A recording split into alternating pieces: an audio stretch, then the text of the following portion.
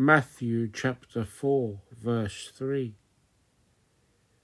Now when the tempter came to him, he said, "If you are the Son of God, command that these stones become bread."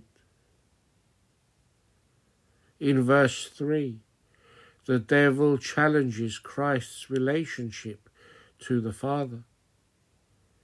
"If you are the Son of God," calls into question the Father's declaration at Christ's baptism. See chapter 3, verse 17.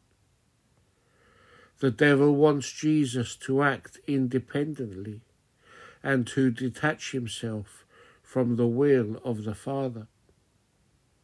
In his divine nature, Christ shares one will with the Father and the Holy Spirit.